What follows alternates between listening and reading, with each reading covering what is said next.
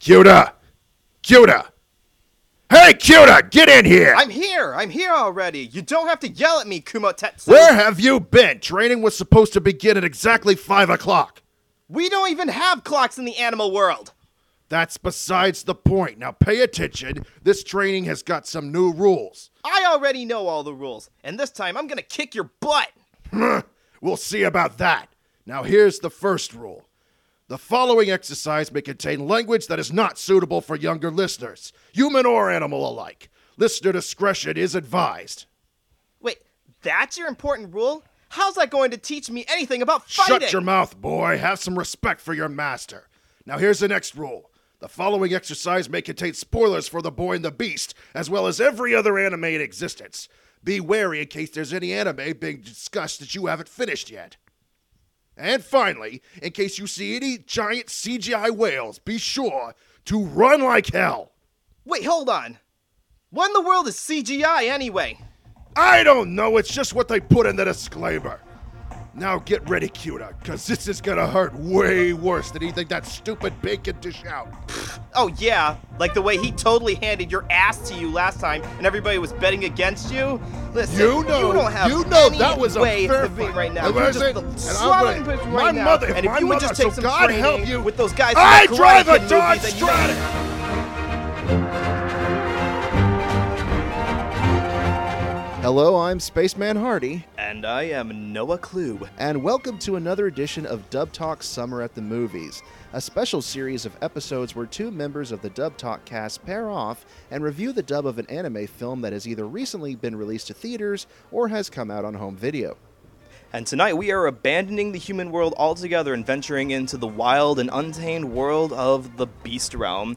Yes, we are going to be donning tusks, hoofs, tails, and all manner of furriness in order to cover the latest theatrical release from acclaimed Japanese director Mamoru Hosoda. Ladies, gentlemen, and everyone in between, this is The Boy and the Beast. Right you are, Noah Clue, and this is actually Hosoda's, not his first foray into films. It is his fourth original film after such a critically acclaimed works such as A Girl Who Leapt Through Time, Summer Wars, and Wolf Children, although he's also directed films for the popular Digimon and One Piece franchises as well. Let's see, did we get the Digimon movie that he directed? No, we did not. Did we get the One Piece film he directed? No, we did not. We kind of sort of got the Digimon movie, but it wasn't. We don't speak of that here. We no. have Summer Wars. We're good with what we don't need. You're right. We don't need that Digimon movie. Yeah, we don't speak of that. As far as The Boy and the Beast, a brief description is as follows. There is the human realm and the Bakemono realm, the Jutengai. In these two worlds, which must not intersect, there lives a lonely boy named Ren in Tokyo's Shibuya ward and a lonely Bakemono. One day, the boy gets lost in the Bakemono world, or the Beast world, becomes the disciple of the Beast Kumotetsu, and is renamed Kyuta. The reason for this being that... Well, why don't you tell us, what is the reason for Kyuta wanting this apprentice? Well, for Kyuta wanting to be apprentice? Well, Kumotetsu, I'm sorry. That's okay. So Yeah. basically, Japan does not have a very good child protective service. So they must be spending their money on those giant robots instead. However, Right. Kyuta has recently lost his mother in a car accident, and rather than living with his own family, his mother's side of the family, he decides that he is going to run away and live on his own. He is just full-on runaway at 9 years old.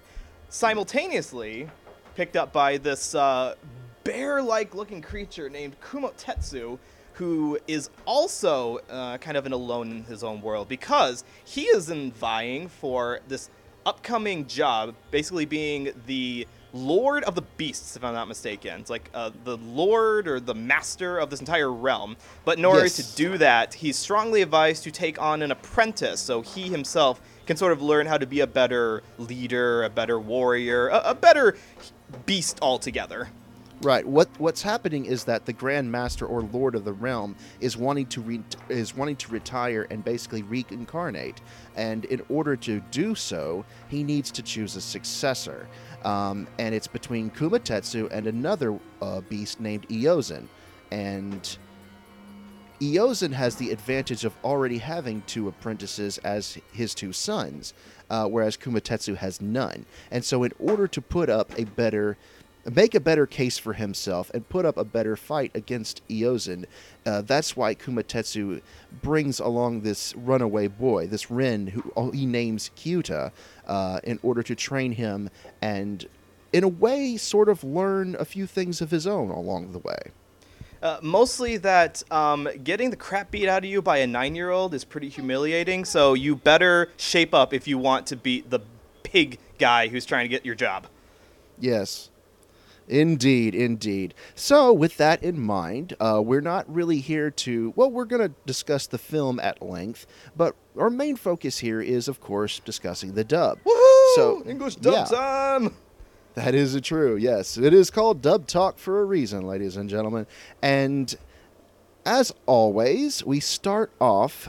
Speaking of our dubs, we start off with the ADR director and scriptwriter.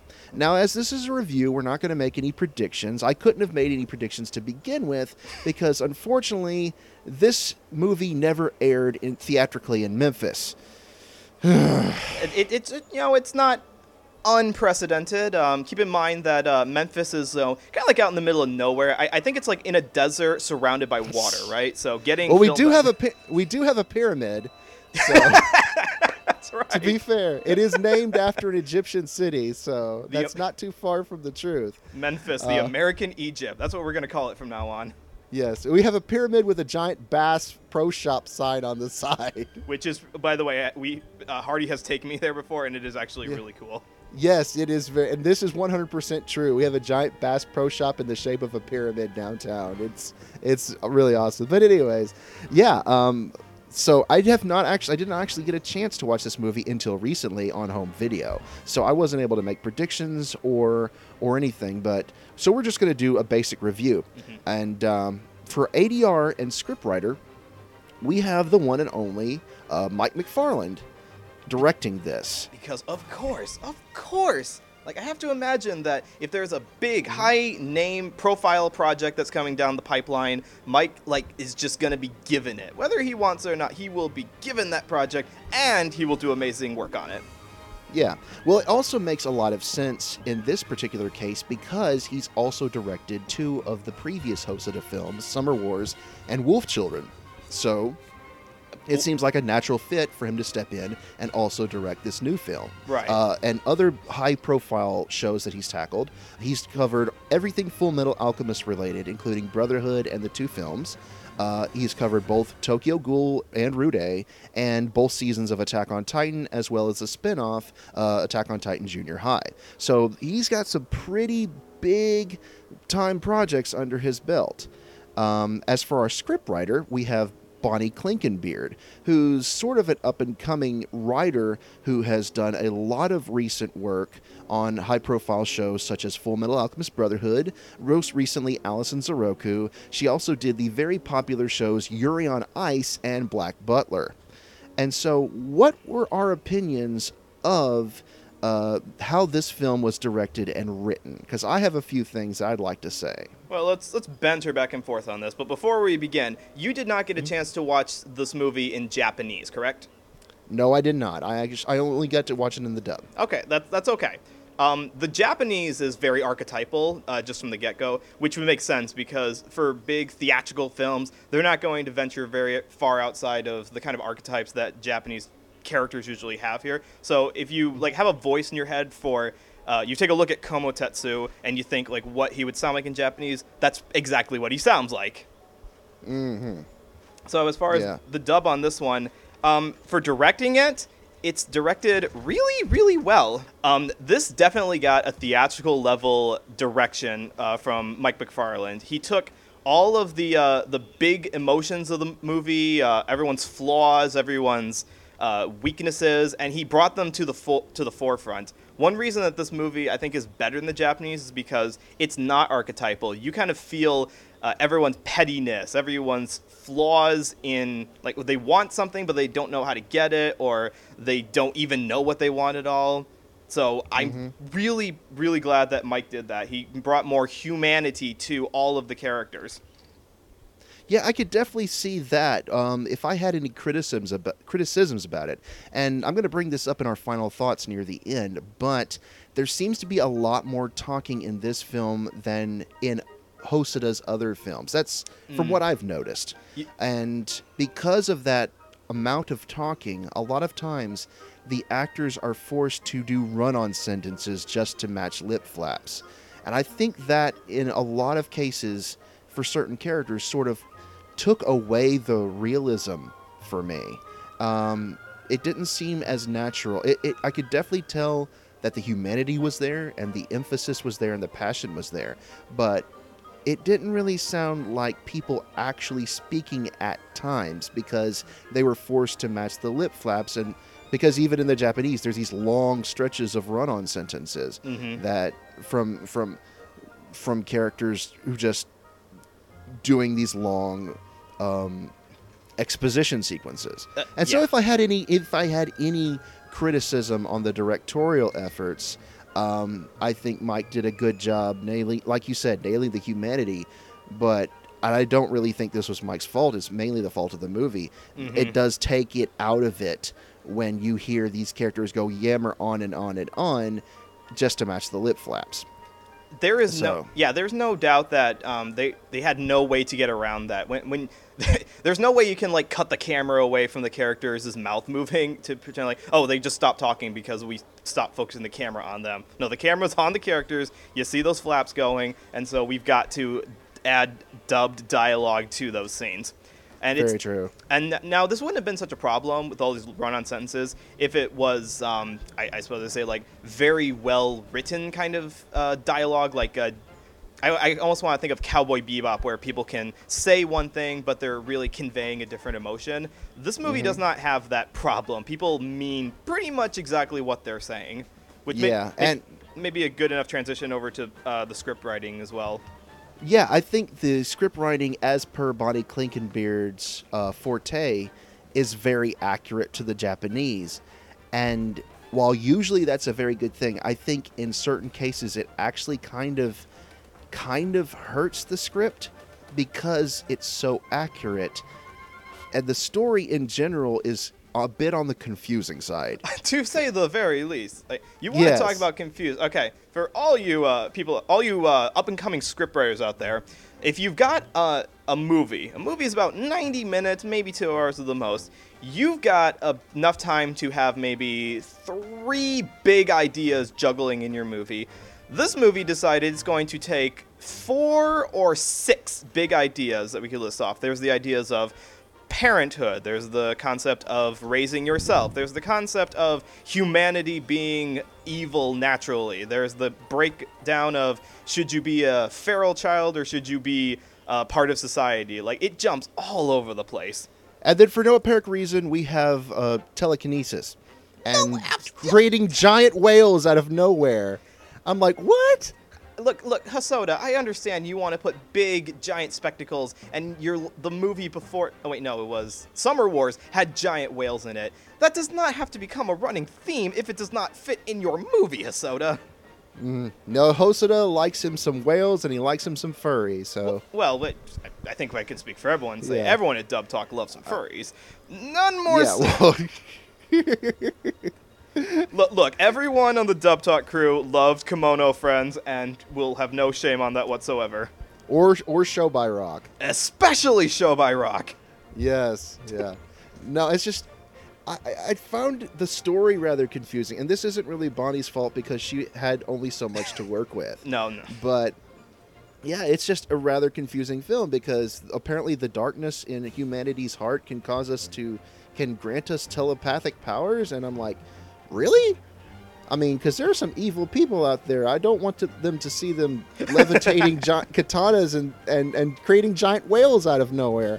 So it does. So yeah, it doesn't help that the reference that they make back to the darkness of humanity is tied to the book Moby Dick. And if you've ever read that book, that's a confused book as well. It was Herman Melville trying to be Nathaniel Hawthorne by just cramming as many ideas as he wanted into it, and it just is way too bloated for its own good.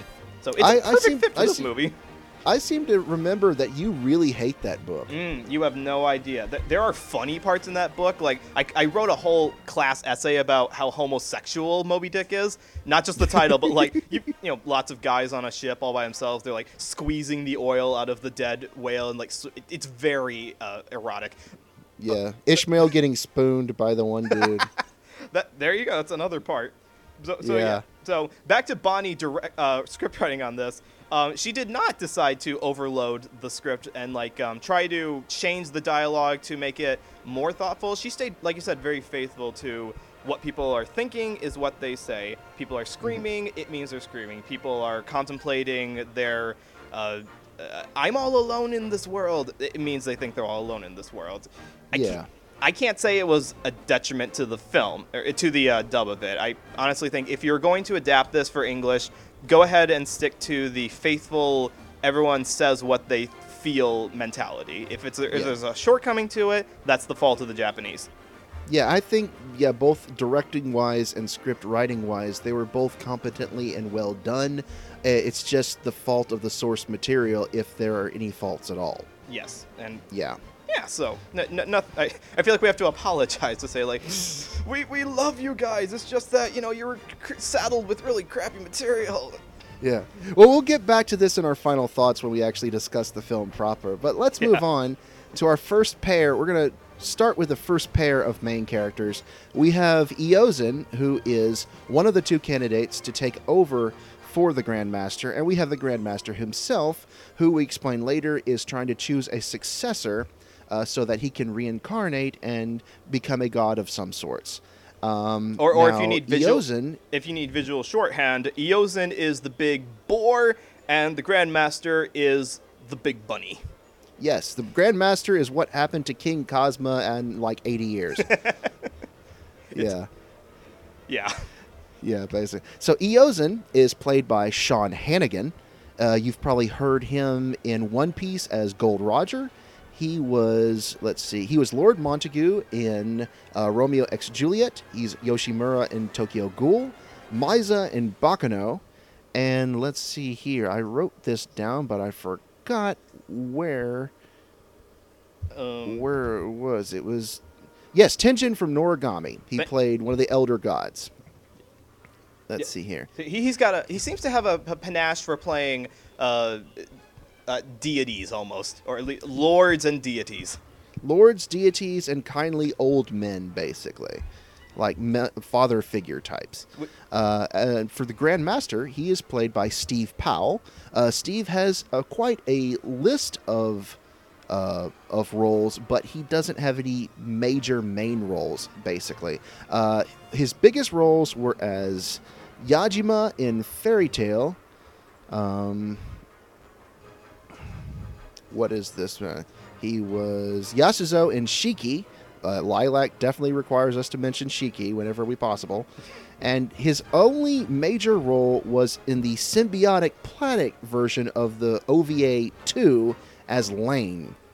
And that's basically it for Steve Powell. So what did we think of these two performances? Well, I think that Sean Hannigan is probably someone who I need to pay attention to a lot closer, because I did not expect this voice out of this character when I heard that he was going to be playing Eozen, because the one role I know him most for is as Lord Montagu from Romeo x Juliet, and he is a total bastard in that movie. Oh, really? That's serious. Yeah. So hearing him in this, he sounds a little too old, I think, for Eozen. He sounds more on the more seasoned side, and Eozen's supposed to, from his appearance and his attitude, he's supposed to be a bit of a younger, sterner character.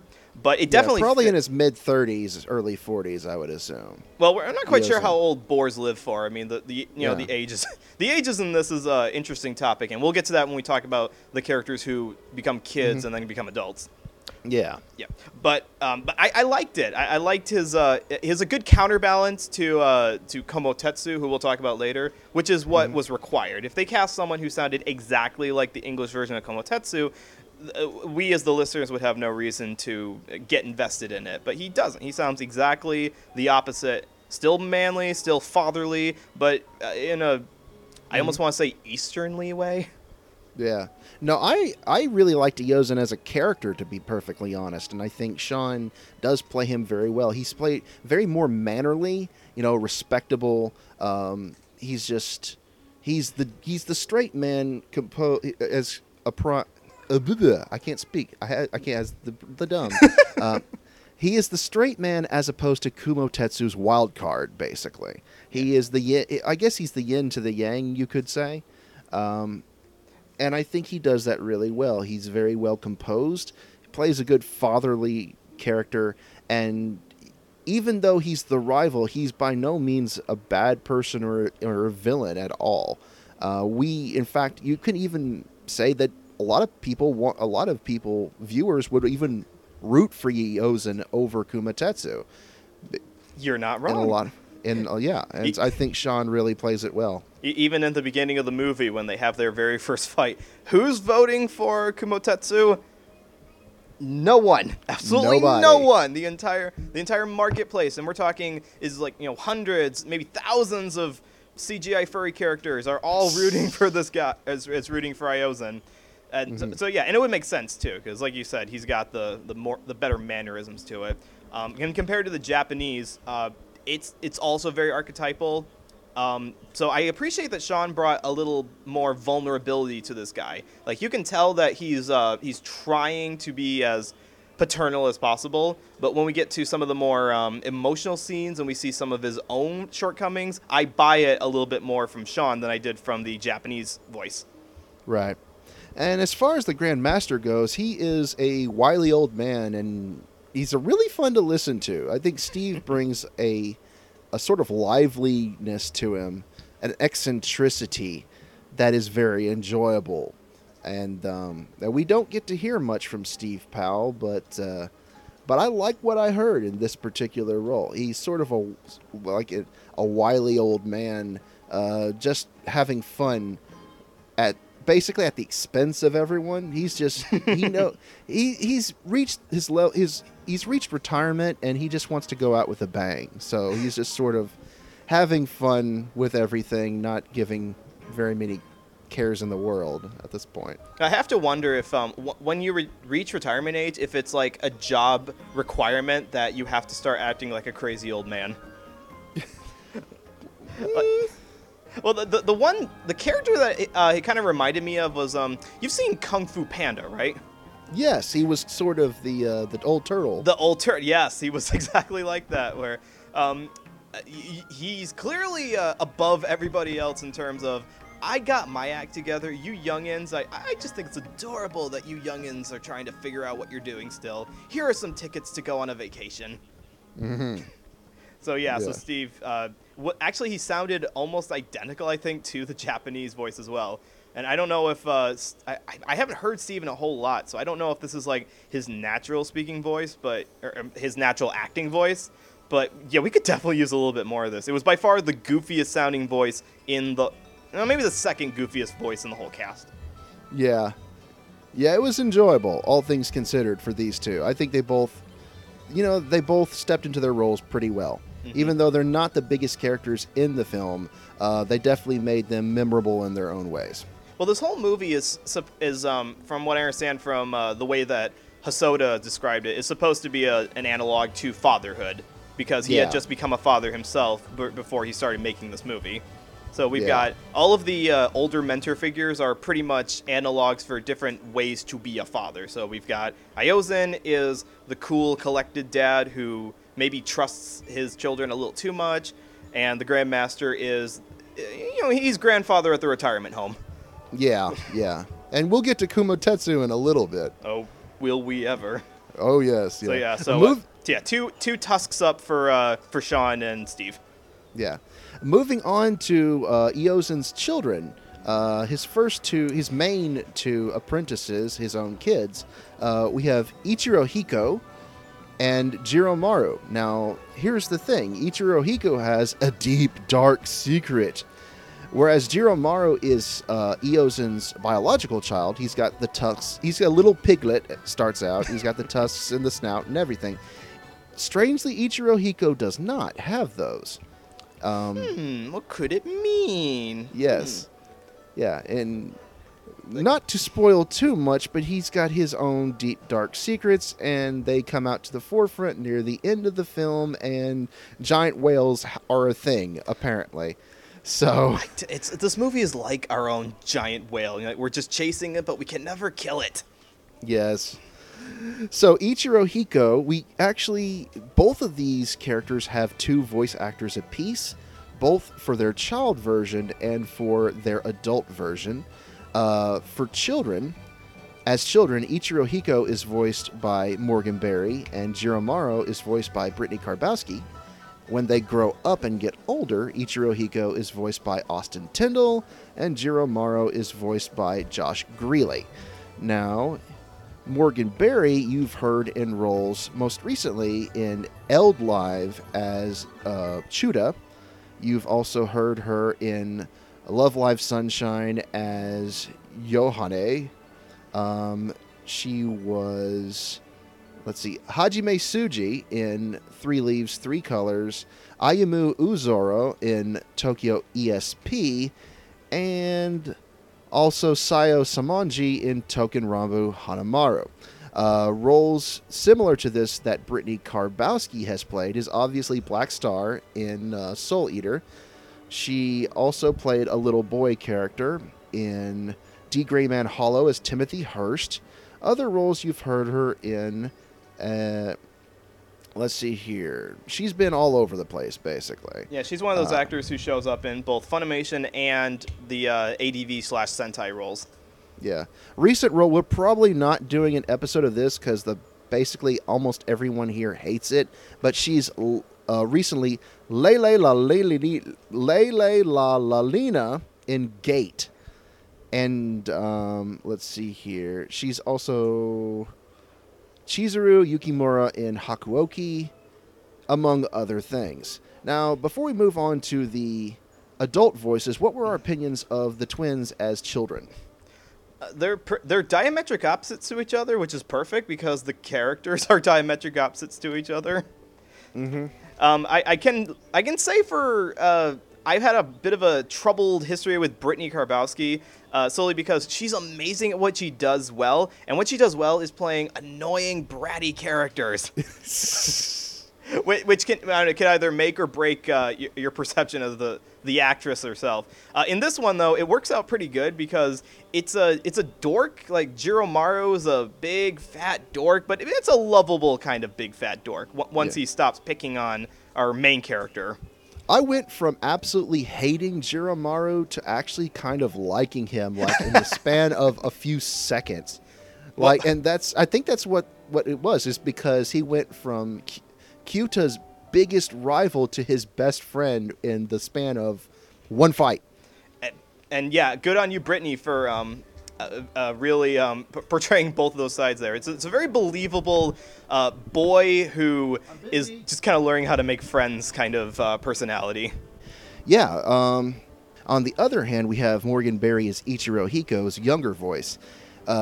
We actually, as kids, were sort of led to believe that Ichiro Hiko is the good one because he actually tries to defend Kyuta from other kids picking on him. But it's the most I think he's the most complexly written character because, like you said, he's supposed to seem like the good one because of trying to defend Kyota. But listen to that dialogue. It's not, I'm defending this character because I feel bad for him and I don't want harm to come to him. He's defending him because he doesn't think Kyota's worth it. Right. He's like, yeah, you're not even worth beating up. Just piss off, basically. We have bigger fish to fry, and you're not worth it. And all the rest of you people, stop picking on this little fish. He's very condescending. Sort of, what is the proper word? Sort of a backhanded compliment, almost. It's very much that. very backhanded, sugar-coated insults. And I will say this about Morgan's performance. I've heard her as little boy characters before, and I've mentioned this, that it kind of bugs me a lot of times when she plays these prepubescent roles where their voice cracks a lot.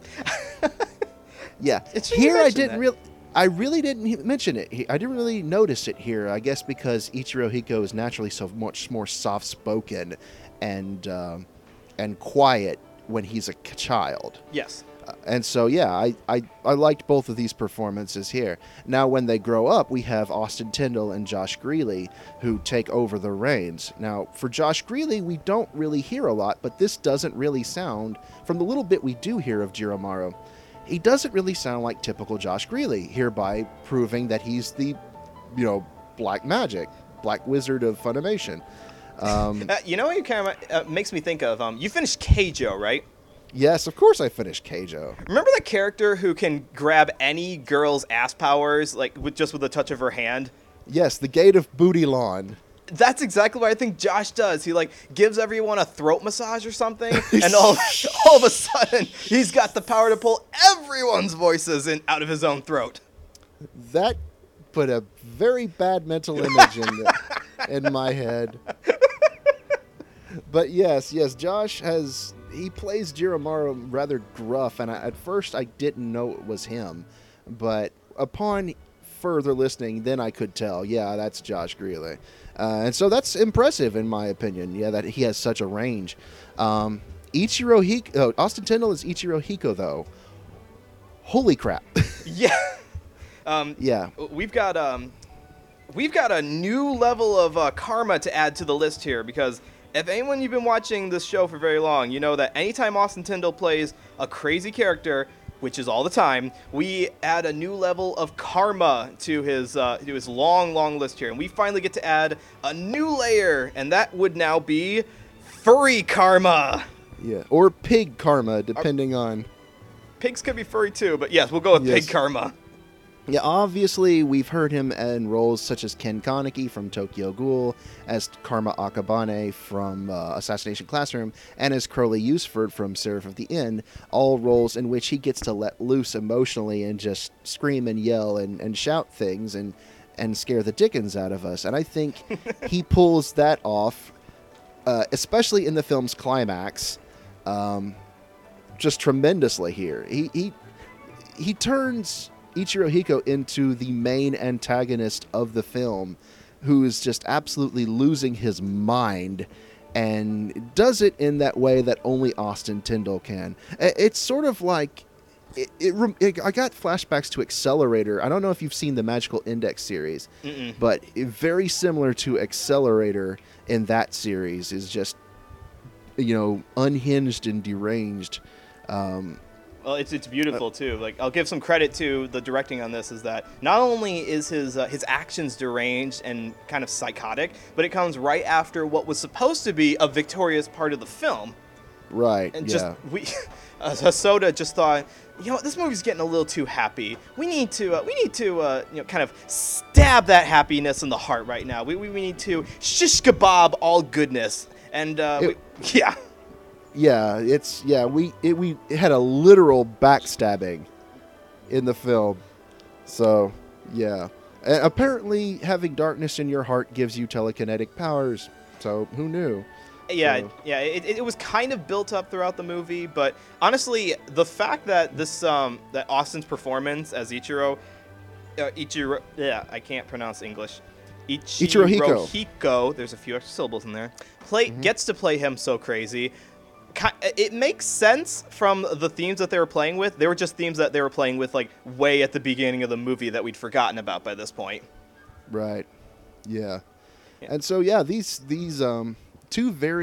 four very distinct performances for two different very distinct characters, and all things considered, I think all four of them did either very well or well enough, very well or well enough, basically. Yeah. It's interesting that you mentioned that Morgan Berry her voice cracks when she's playing prepubescent characters, because there's a little bit right after Ichiro Hiko goes crazy. We flash back to him being raised and questioning to his dad, like, what am I? Where are my tusks? Why don't I look like you, Daddy? And that whole part, there's a crack to it. So, Like a vulnerability in her voice.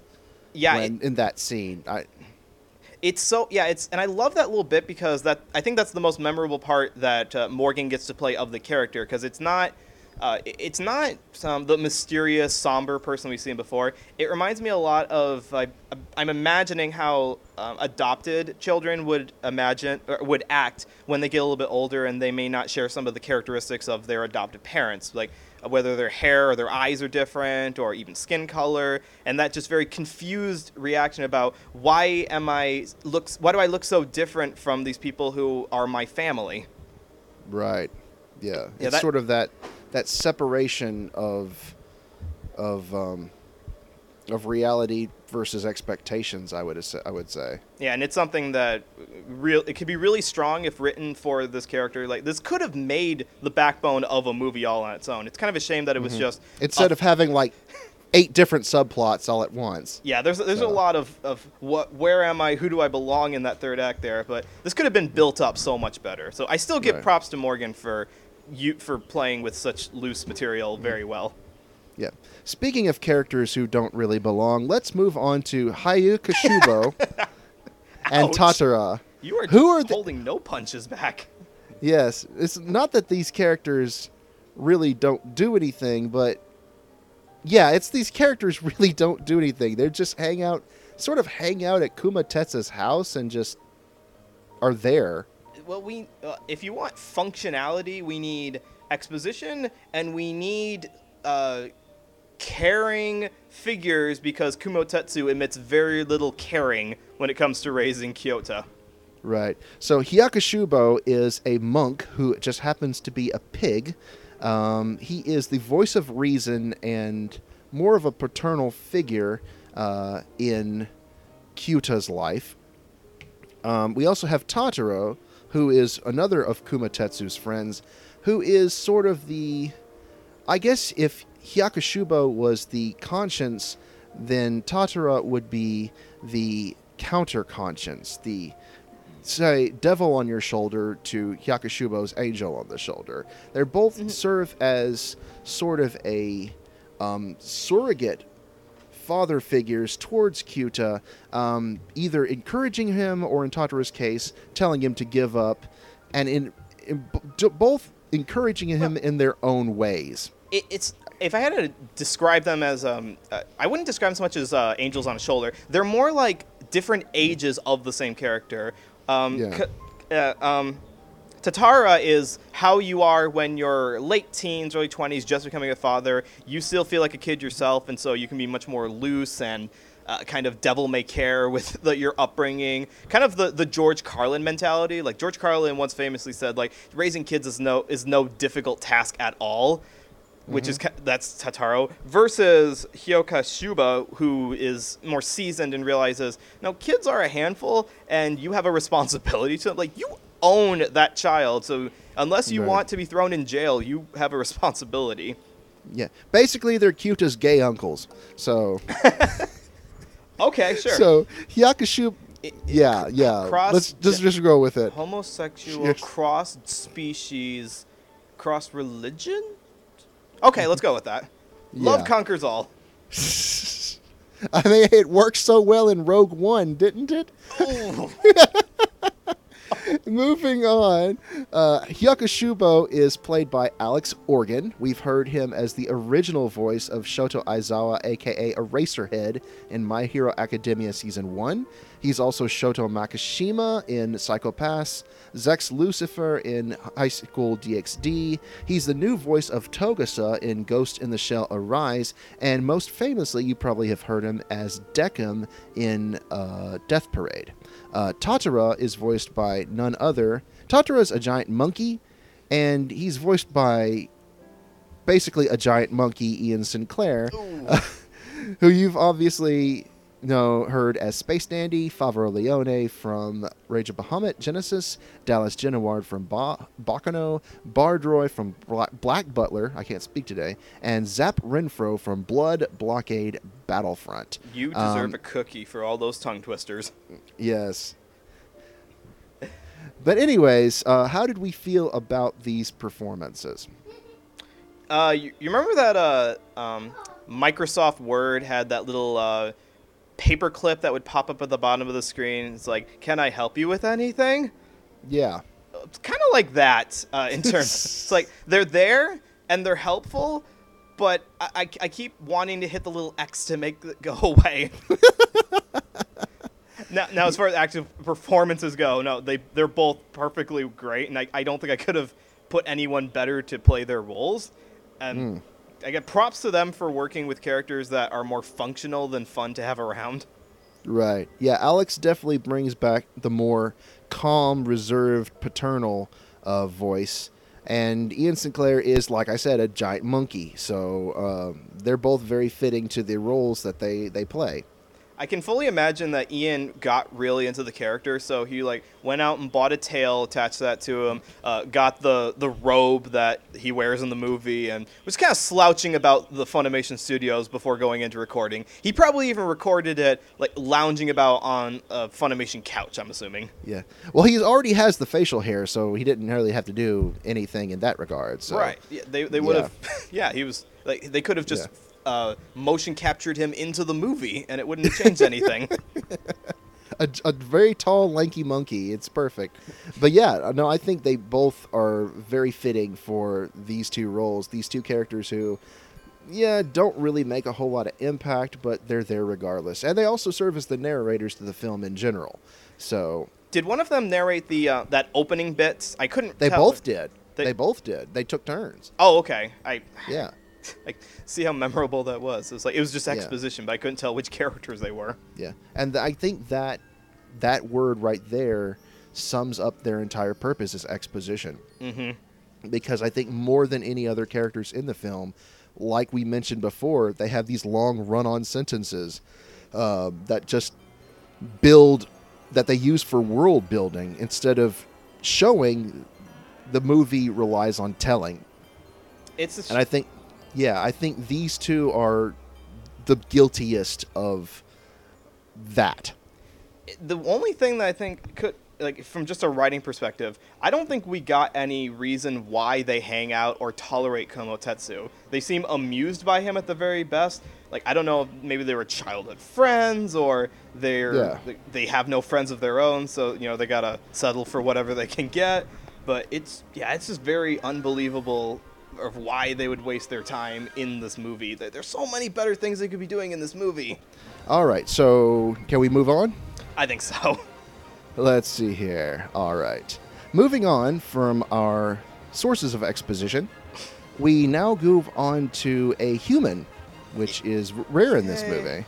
And not just they didn't put cat ears or anything on her. No, she's an actual human. Yes. Despite spending the majority of his life in the Bakemono world, our protagonist Kyuta does eventually make his way back to the human world, and he meets up with a young woman named Kaede, who is a student in college. Or is she in high school or is she in college? She's in college. She's in college, yeah. Yeah, because they're both 18 at this point. And it's interesting to note that you said that Kyota had spent most of his life in the spirit realm. No, he spends equally amount of time. He spent 9 years in the human world before escaping to the spirit world, to the beast world for an additional 9 years. So he's 18 True. by this point that he's met Kaede. Right. That is true. Anyways, she helps him. She teaches him basically how to read and write, because he never really received enough instruction, and basically sort of serves as his mentor in the human world, giving him sort of a conundrum as to where he belongs. If he needs to live in the human world or the beast world, where his true place is.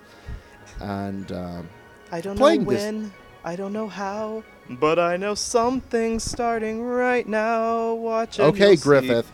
Someday I'll be part of your world. Okay, Griffith. Enough of that. Cause I'm just a girl who Stop can't that. Okay. Yeah, playing Kaede is the one and only Bryn April. Some of roles that are similar to this one are Krista Lenz from Attack on Titan. She was Hikari from Interview with Monster Girls, Hiyori from Noragami, and Urith from Selector Infected Wecross, which was actually a villainous role for her, a very rare type. Usually with Bryn, she plays a lot of really cutesy, high-pitched voice characters. And one thing I noticed about this role in particular is that it's much deeper, much more natural to her own. It's much closer to her own natural voice. Yeah. And that's one thing I appreciate about this role is that we got to hear a side of Bryn we don't usually get to hear. Especially because with the large amount of actors who work for Funimation, it would have been very easy to cast an actress who normally does, big girl, for lack of a better term, big girl sounding voices. So yeah, I agree. I'm glad that Bryn gets a chance to try some different things here. She's an amazingly talented actress, and any actress that gets to stretch their range to do things that you don't normally peg them for is always welcome. Yeah. She also played a very similar role in Howl, the movie, if you've ever seen it, as Kurumi. Where she did get to stretch her wings and play a more adult, mature role. Because actually, I've listened to Bryn April's real voice, and this is actually much closer to how she actually sounds in real life. Really? Because for those high-pitched, really young, girly roles, she actually has to pitch her voice upwards in order to make it.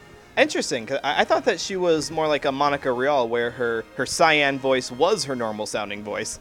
No, it's completely different. With Monica Rial, as she's grown older, her voice has actually gone up in timbre and pitch. And so when Monica does her big girl voice, she actually has to go down. And whereas it's opposite with Bryn. With Bryn's is naturally set a little bit lower, and she has to go up. So this is a nice change of pace.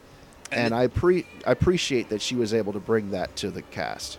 And it's such a shame that she only shows up for half of the movie, because her influence on Kyoto was kind of necessary to be introduced a little bit earlier. She's like, just all of a sudden, just meets a woman, saves her from a couple of bad guys, and beats them up, and all of a sudden, I'm having an emotional crisis about where I belong in the world. Mm-hmm. Like, am I a man? Am I a Muppet?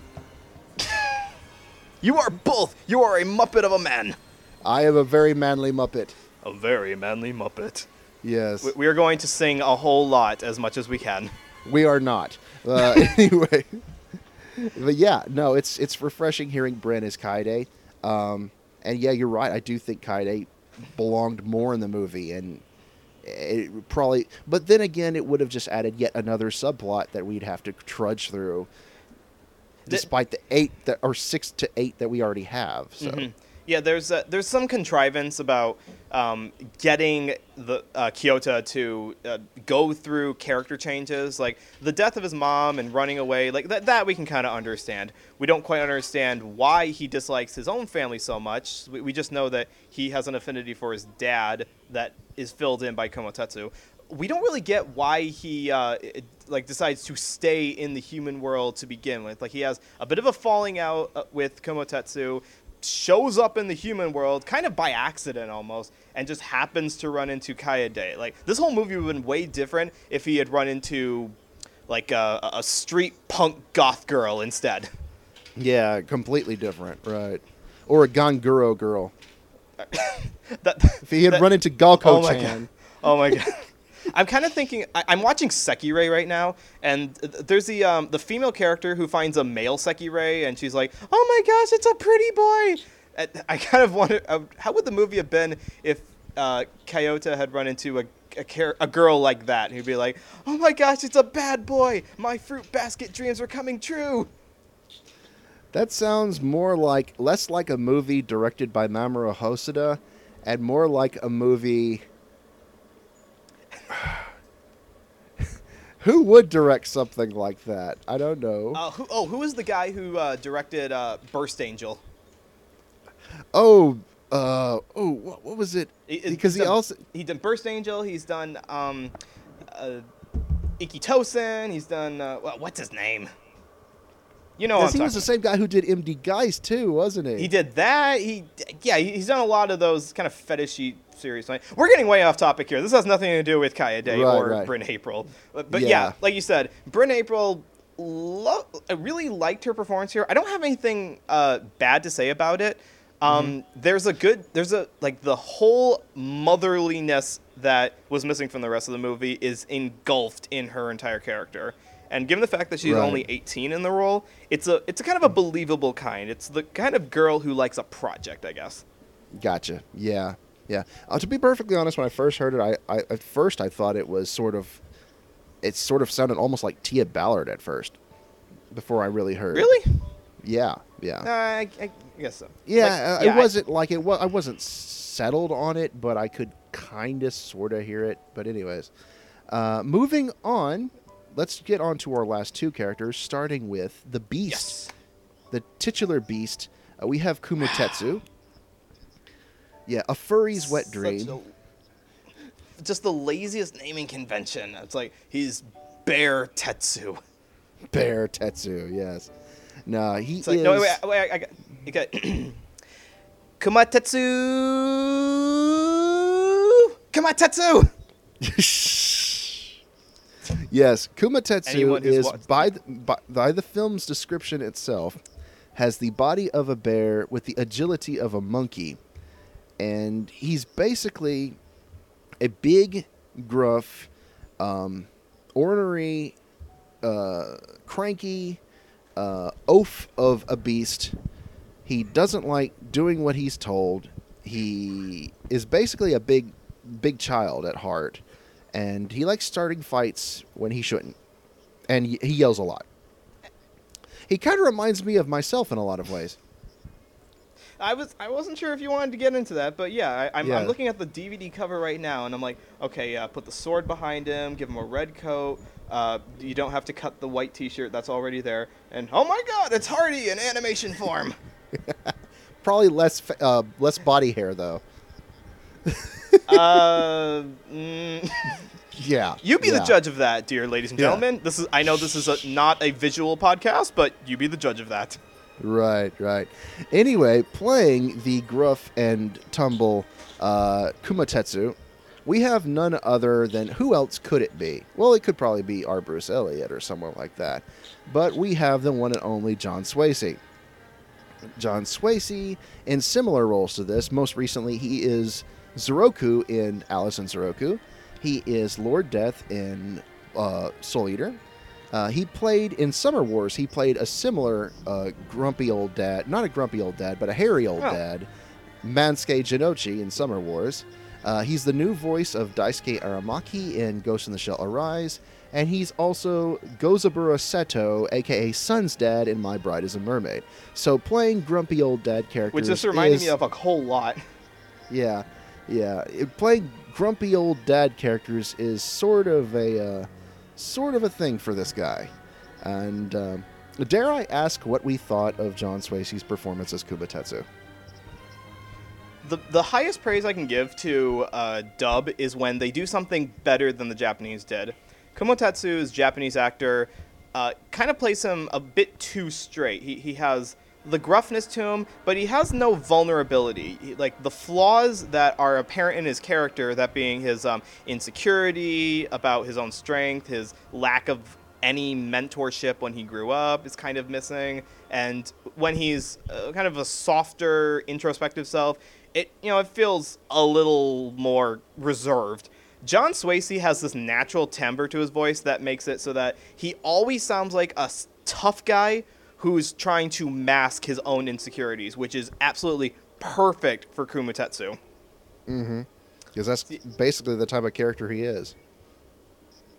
Yeah, it is, and that's I think this is better than the Japanese, because that archetype would be kind of lost on an English translation. So to have John give it this very human, very flawed persona, maybe it makes you realize how imperfect the character itself actually is. But that's what was written in the script, so I could not have asked for a better performance. Yeah, I think this was perfect casting. He's played characters very similar to this in the past, and you can tell that he's definitely got a knack for it because he just takes the role of Kumatetsu and brings it to life. He's got the perfect rasp to his voice. It's sort of beastly, and yet at the same time, it's almost got a bit of a relatableness to it.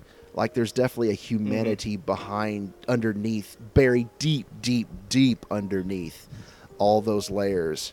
And he does make Kumatetsu very flawed. Dare I say human almost, even though he's not. No. Yeah, like I said, I could not choose for a better casting. I think R. Bruce Elliott might have done an okay job too, but I think John definitely shows that he's got the chops for it. Yeah, he's got a niche and he's carved it out. Yeah, John has. And R. Bruce Elliott's great. He always struck me as the kind who does cool older guys, but John always does deranged older guys, which again is perfect for this particular role. And it's kind of curious to me that Mamoru Hosoda decided to write the main father character to be like this. Like, I have to wonder if he was writing part of his own insecurities into this, the kind of dad who did not have much of a father of his own growing up, had to learn everything on his own, and now that he's got a kid to take care of, he doesn't quite know what to do about it. Yeah, it's kind of hard raising a kid when you're basically still a kid yourself. Yeah. It is. And he's got the toughness. He's got the strength. He does not have the know-how. There's a line in the movie where one of the two exposition guys, I don't remember which one it was, says, Kumatetsu, try to remember what it was like when you were 9 years old, to try to tap into how to relate to this kid. Yeah. I think he probably said, I don't remember anything like that, and probably yelled and went to sleep or something like that afterwards. So. Only after mixing a dozen raw eggs into his rice. Yeah, ew, just ugh. Yeah. Salmonella poisoning, what's that? But yeah, we both can agree that this is perfect casting on John Swasey's part. So that he just nails it. And so, I'm moving trying to think from of anything bad to say about it, but if I had anything bad to say, it's again, I have to go back to the run-on sentences, which aren't the actor's fault. Because there are a lot of times to where the characters just yammer on and on and on to match the lip flaps, and it takes its toll. It doesn't really. The actors do what they can, and they give their all for the performances. But I mean, if that's just that's just a necessary evil, I guess was what you would call it.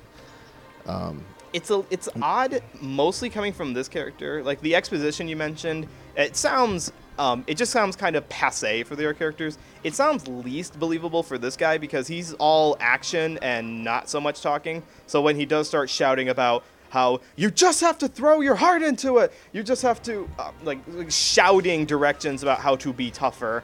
Yeah, it rambles a little bit too much. It feels like he would have just smacked you on the head instead of actually said anything at all. Right, and I'm surprised he didn't, to be perfectly honest. Well, he wants that job. You know, he wants to be the not the Demon King, the Beast King. That's a different anime. The Grandmaster. Thank you, the Grandmaster. Yeah. Moving on from the Beast to the Boy, we have our main character, Ren/Kyuta. His real name is Ren, given to him by his parents. He earns the name Kyuta after he meets Kumatetsu, after he refuses to tell him his real name, so Kumatetsu just names him himself. Known mainly as Kyuta through the majority of the film, known as Ren in the human world, thereby once again creating the big divide as to where he actually belongs. Which I think we can all relate to as other humans who have gone through our puberty and gone through that adolescent stage of where do I belong in life. Only this time, he's literally trapped between two worlds and doesn't know where to go. And so, playing Are you telling me that you didn't have a? Are you telling me you didn't have a similar teens crisis over which world you were going to live in?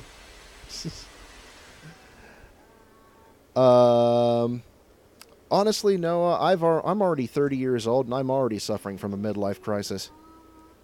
But well, you decided to abandon the human world for the goat world, so clearly you've already picked your side. We don't talk about the goat world. That's Right. Yes. Rule number 1 about Goat Club: we don't talk about Goat Club. Anyways, playing 9-year-old Kyuta, we have Lucy Christian. Playing 18-year-old Kyuta, we have Eric Vale.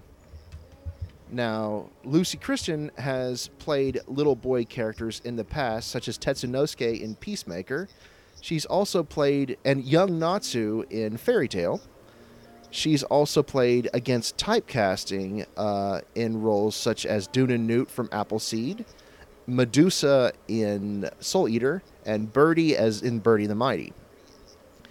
Eric Vale, who's usually cast as sort of unsavory characters and douchebags, has played rather noble characters such as Trunks in Dragon Ball Z, Casshern in Casshern Sins, Loki in Fairy Tail, Yuki Soma in Fruits Basket, and also rather immature characters such as Kanade from First Love Monster, aka Noah's favorite show in the whole wide world.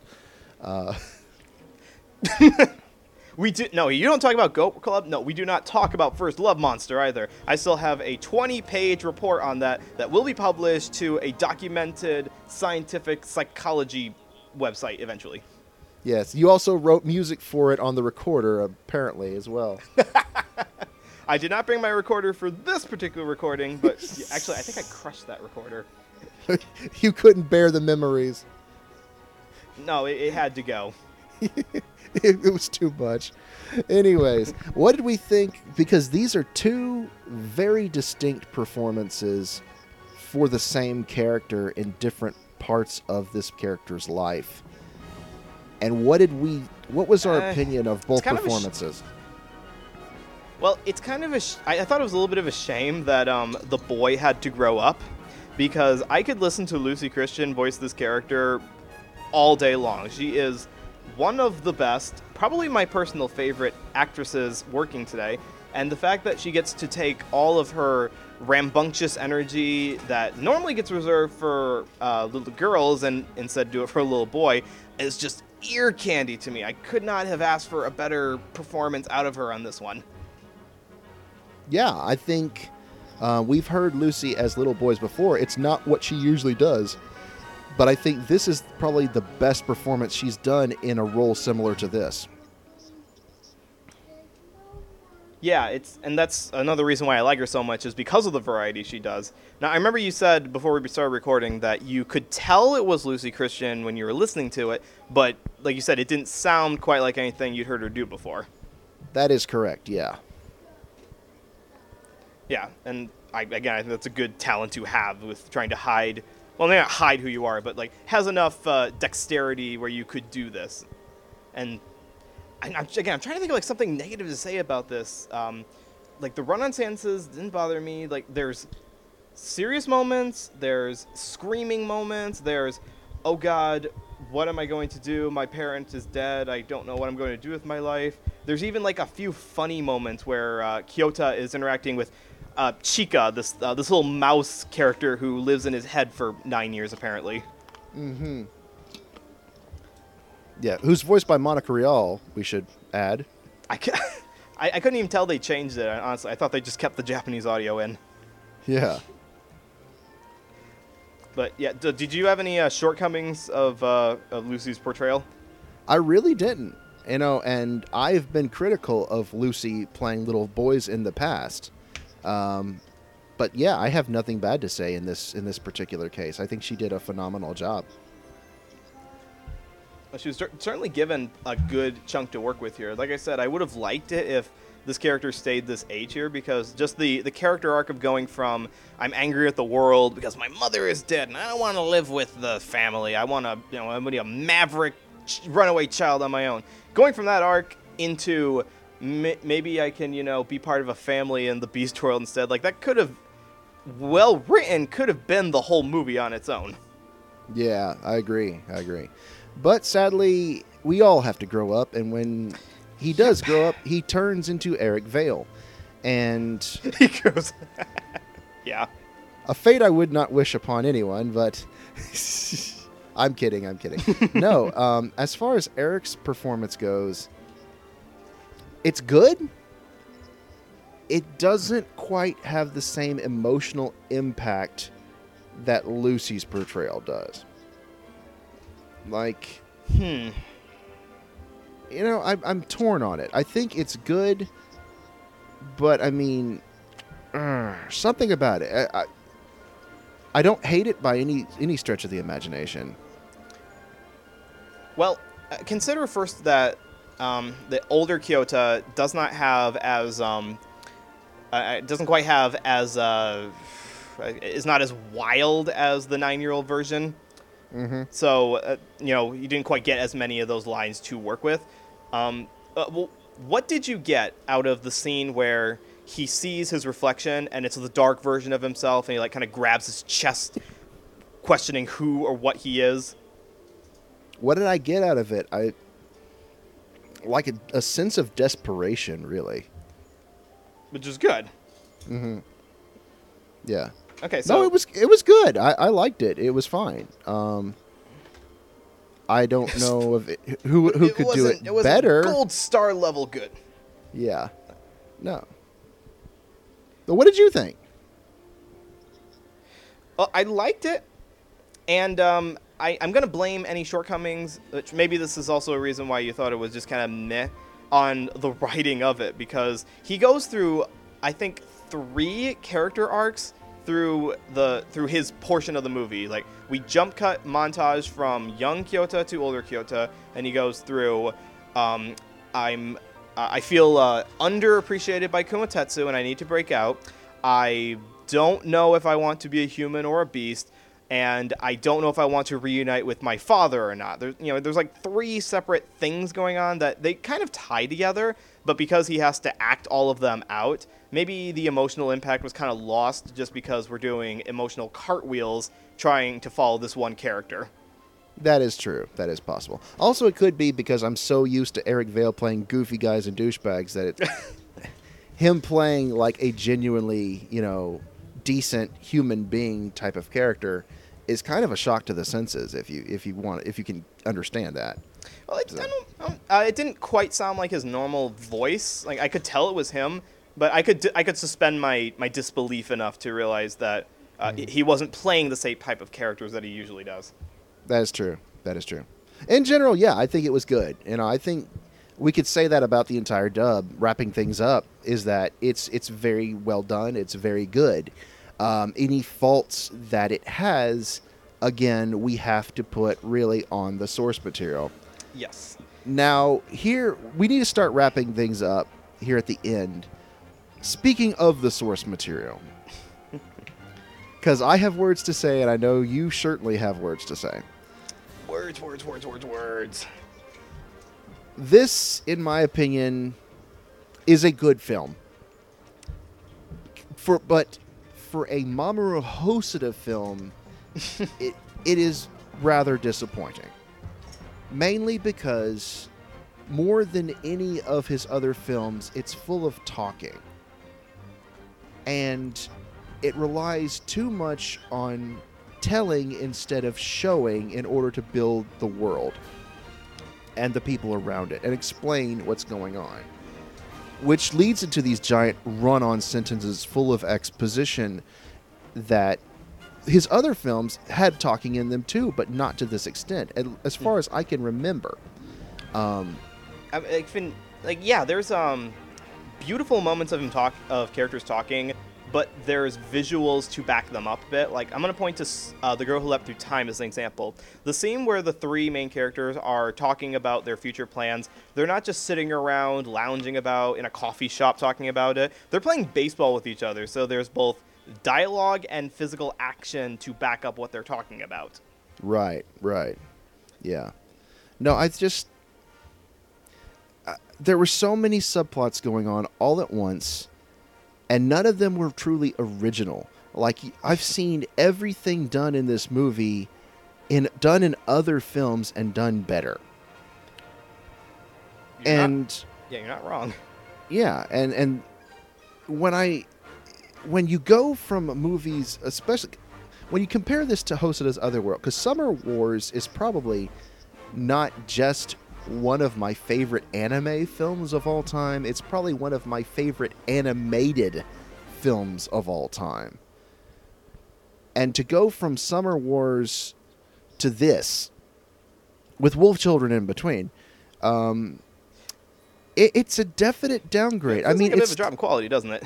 Yeah, it's still Hosoda, so it's still good. But I mean, whereas Summer Wars was an A+, this seems like a B-. Like, you did the work, but you could have put a little bit more effort into it. You know, and considering this movie was so hyped up, it was so built up, it was, you know, it's won all these awards, and I'm like, Problem. yeah, and I'm like, you know, you see the final product, and you're just like, well, that was neat. But I mean, this is Hosoda we're talking about. Hosoda does not do neat. Okay. He's got definitely a high bar to clear, and now we should probably say that people who tried to compare him to say he'll be the next Miyazaki, we should cut those off right from the get-go. He's yeah, a very different kind of director. Like, he's never made a Ghibli type movie before. Mm-hmm. Yeah. And his, if I had to point to a reason why this one is so flawed, is I think I could theorize on this because I don't have any sources to back it up. But knowing that he had just become a father during this time period, he may have put a little too much of himself into this. In that a dad who is confused and flawed and realizes they're flawed is not as compelling of a character if they do not. I suppose if we ourselves do not want them to become a better father by the end of it. Like, the movie that this kind of reminds me most of in terms of the characterization of the father is Finding Nemo. And I do not like Finding Nemo very much. Mostly because surprise, isn't it? But I have never really liked Finding Nemo. That mostly does shock because me. Okay. As a father myself, I like movies that have fathers that are striving to become better themselves. Fathers that are flawed and may realize they're flawed, but don't spend a lot of the movie trying to better themselves for the good of their child, bug me a bit. It sometimes seems like it's either glorifying fathers who don't try to improve themselves, or it's simply dads who are just content to be who they are. Marlon was kind of that same way in that he wasn't trying to become a better father for his son. He became a better character for himself. Kumotetsu is not really trying to become a better person for Kyota. He's trying to become a stronger individual for the task of becoming the lord of all creation. That's not the term, but you know what I'm talking about. Yeah. Yeah. The Grandmaster. Yeah. Yeah. So there are plenty of good scenes in this movie. There are wonderful little moments that, as a father, I look at and say, I relate to that so heavily, especially the parts where Kyota is mimicking Kumotetsu just to try to to be as good as him. Right. Yeah. Now, I like those parts. There's good parts in this movie, and it is a good movie, but it's not a great movie. And that's the issue that I left the movie once it ended. I was like, well, that was a thing that happened. And whereas with watching Girl Who Leapt Through Time, watching Summer Wars, watching Wolf Children, you know, those movies hit me on a personal and emotional level and resonated with me. Whereas this one just didn't. Like, and maybe you could relate a bit more because you are a father and I'm not. But I don't know. It was neat, but I mean, Hosoda is not supposed to do neat. Hosoda is supposed to blow our minds. He's supposed to reach down into our hearts and grab us, and this just didn't. And you know, I know a lot of people really love this movie. It's highly rated. It's won a ton of awards, and I'm not saying they're wrong, but in my own personal opinion, you know, it is the weakest of Hosoda's films, and it's not a great movie. Not one of my personal favorites in the long run. If I had to recommend to everyone who were curious about seeing this movie, this is going to be a weird recommendation, but I would actually recommend watching this first in the Japanese, because with the Japanese acting, with it being so archetypal, it's a little easier to overlook some of the story flaws. You can kind of extract the characters as they are from the voices, and you will be reminded of some similar characters based on those vocal traits, because Japanese voice acting is so archetypal. With the English dub, which is great, like, it is top tier voice acting, it brings out the humanity of the characters that is in the script, that was in the Japanese script, and kind of helps you realize how flawed the characters are, and that the story itself doesn't quite lead them into an arc that would improve them as satisfyingly as we would like for a 3-act movie like this. Mm-hmm. So for our final reviews, I give it a B-. What about you? I'm gonna be a little meaner and give it a C+, just because it's not boring, but because I give it a C+ when a movie has great potential in it and does not execute it well. I agree with that. Okay. Yeah. So that's our we'll give it a passing grade. It's a passing grade, but you know, it got a grade, but it doesn't get taken out for ice cream on its report card. So, yeah. I think we can hope that. Have you heard the description for the next Hosoda film that he's working on? No, I have not. Do you want to hear it? Yes, please. It's another family movie. It's about a boy who gets a baby sister, and he is a little distraught by this, as new siblings sometimes are. And throughout the movie, he finds a garden. He finds a magical garden that allows him to time travel to meet both his parents in the past and his sister in the future. And by the end of the movie, he supposedly has like sort of a greater appreciation of a family structure. That definitely sounds like a Hosoda film, for sure. That sounds like a Hosoda, and it sounds. Yeah. It sounds like he's taking all of his previous movies and shoving them into one. With time travel and I like family magical elements. realism, especially with the time travel. I'd forgotten that wasn't really present in any of his movies up till now. Well, I mean, Girl Who Leapt Through Time.